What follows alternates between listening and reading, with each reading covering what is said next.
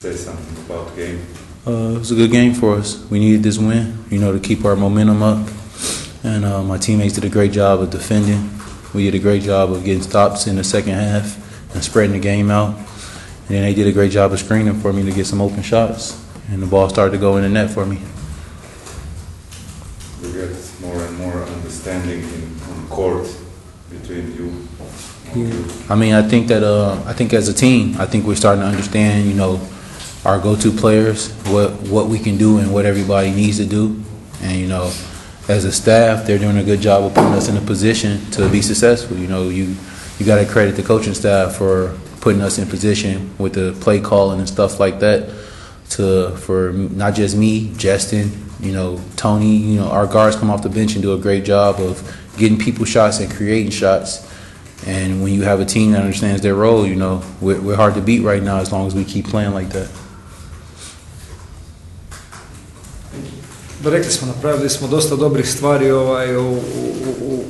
u zadnjih par utakmica i bilo bi šteta da to danas nismo, da izgubimo, ko što je rekao Jacob, taj momentum tih pobjeda. Imamo sad pred nama prije svega period da se mentalno osvježimo.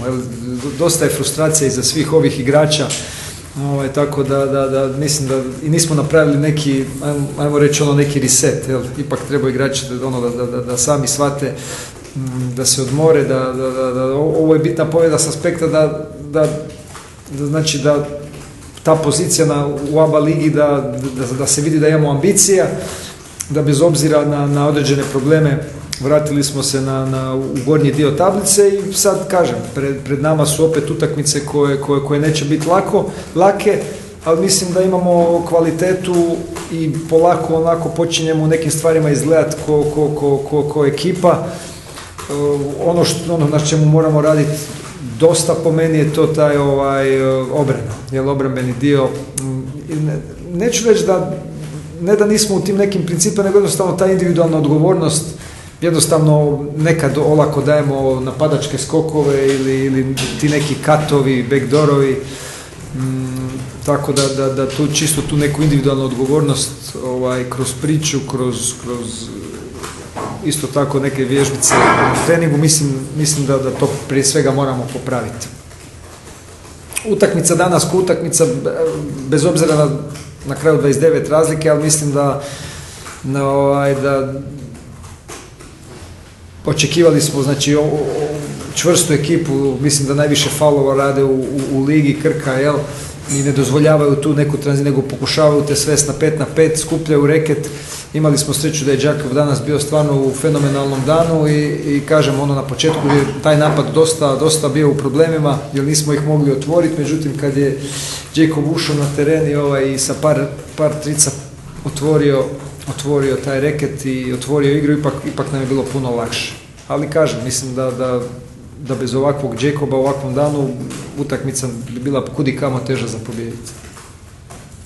Misliš ti kao bivši igrač te klase zapravo osjetio da on ima svoj dan pa si ga pustio? Možda neki drugi treneri na takvoj razlici vrate igrača na klupu, si ga ti baš namjerno pustio da se... Pa ne, ja mislim da prije svega u dvorani nisu došli gledati trenera da radi izmjene, došli su gledati igrača, tako da po meni, ne znam, ona utakmica prije Justin, mislim, ja iskreno to volim, mislim da na kraju krajeva i iz neke igračke perspektive, kad je dan treba pustiti čovjeka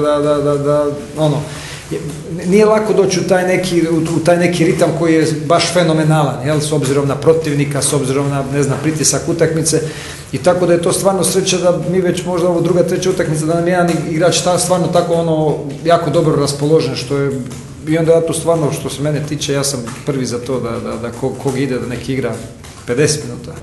Vidjela se razlika, naravno na kraju da je Cedevita puno bolja ekipa, mi smo nekako u prvom poluvremenu pokazali da možemo da budemo ozbiljan protivnik Cedeviti, ali protiv ovakvo čvrste ekipe i ovakvog Pullena nismo imali šanse, tako da čestitam na pobjedi.